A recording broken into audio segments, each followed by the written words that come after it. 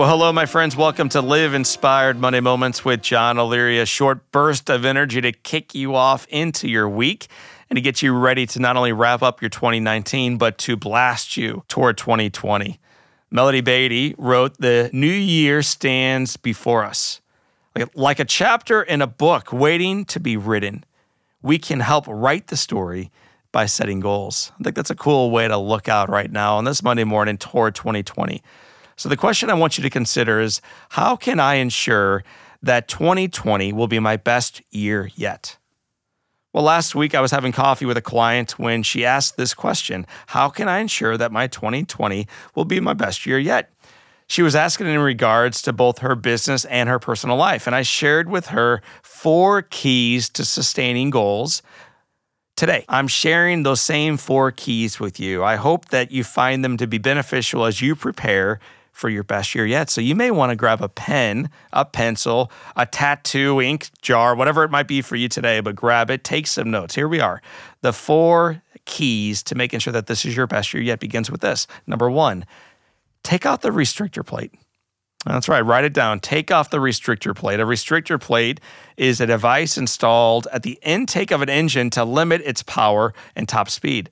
They put it on race cars to slow them down, actually.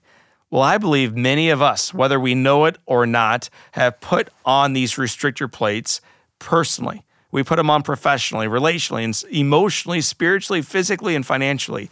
We have done this due to lack of energy, belief, support, or resilience.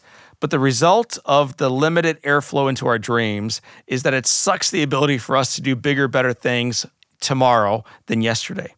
It has been said that an individual isn't old until regret takes the place of dreams.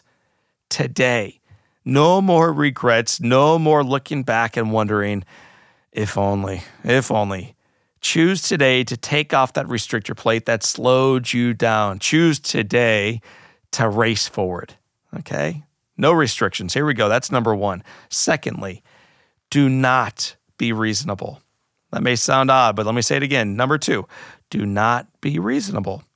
We've been taught since we were little that we need to be reasonable. But this year, 2020, I want you to try something different. Be unreasonable as you race toward your goals. As George Bernard Shaw wrote, "The reasonable person adapts himself to the world. The unreasonable one, though, persists in trying to adapt the world to him or to her. Therefore, all progress depends on the unreasonable person." My friends, regardless of where you have been and where you are today, the best is yet to come. But first, you must be unreasonable. Have big, audacious goals in 2020. Do something radical. You'll enjoy it.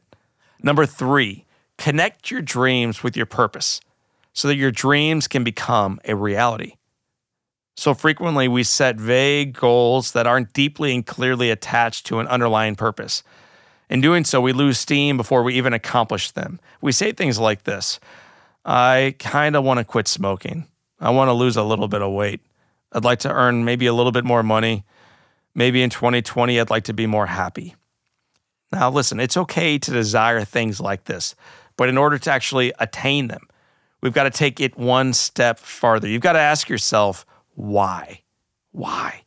Why do you want these things? After you answer it the first time, read your answer and then ask the question again. Why? Why do I want to quit smoking? Why do I actually want to lose weight? Why do I want to make more money? Why do I want to be happier in 2020? Why? And then ask it again. Why? Because it's a lousy habit to smoke. Great. Ask the question again, but why quit? Because it's expensive. Awesome. But ask the question again, why? Others don't like when I smoke when I'm around them. Okay, perfect. Why? Because I'm sick of that stupid habit, and I know that there are health consequences, and I want to walk my 7-year-old daughter down the aisle someday. Like, bingo, there it is. That's the real reason why you want to stop smoking. So as you set your goals for this year, don't just set a passive goal. Tether it to a why and make sure it's the real why. Keep asking why until you've got the actual answer. When you know your why, you, my friends, can endure anyhow. And here's the 4th and the final way to ensure 2020 is your best year yet. Don't set your goals in a vacuum. Making change is hard. Setting goals and taking action is difficult. Sustaining it throughout a day, let alone a year, is almost impossible. It's easy to show up at the gym maybe on January 1. It's a bit harder on January 4 or February 3rd or midway through the year. The key to sustaining your goals is to invite one person to walk with you for that year. Invite a spouse, a partner, a friend, a neighbor, a coworker to be your accountability partner this year. Share with them what the goal is, why it matters, and what specifically they can do to walk with you as you accomplish it. Maybe she works out with you, or maybe it's a simple text in the morning that shares with her each day the update from your previous day, the progress that you made. It will help keep you accountable. And here's the good news. It will also inspire your friend to write her best chapter yet too. So take out the restrictor plate. Be unreasonable. Connect your dreams with purpose. And don't try to set the goals in the vacuum of your own life. Reach out to someone else and bring them onto your team. Here comes 2020, and here comes the truth that the best of your journey, my friends, remains in front of you. So for this time, final time in 2019, and until next time, 2020, this is John O'Leary, and today is your day. Live inspired.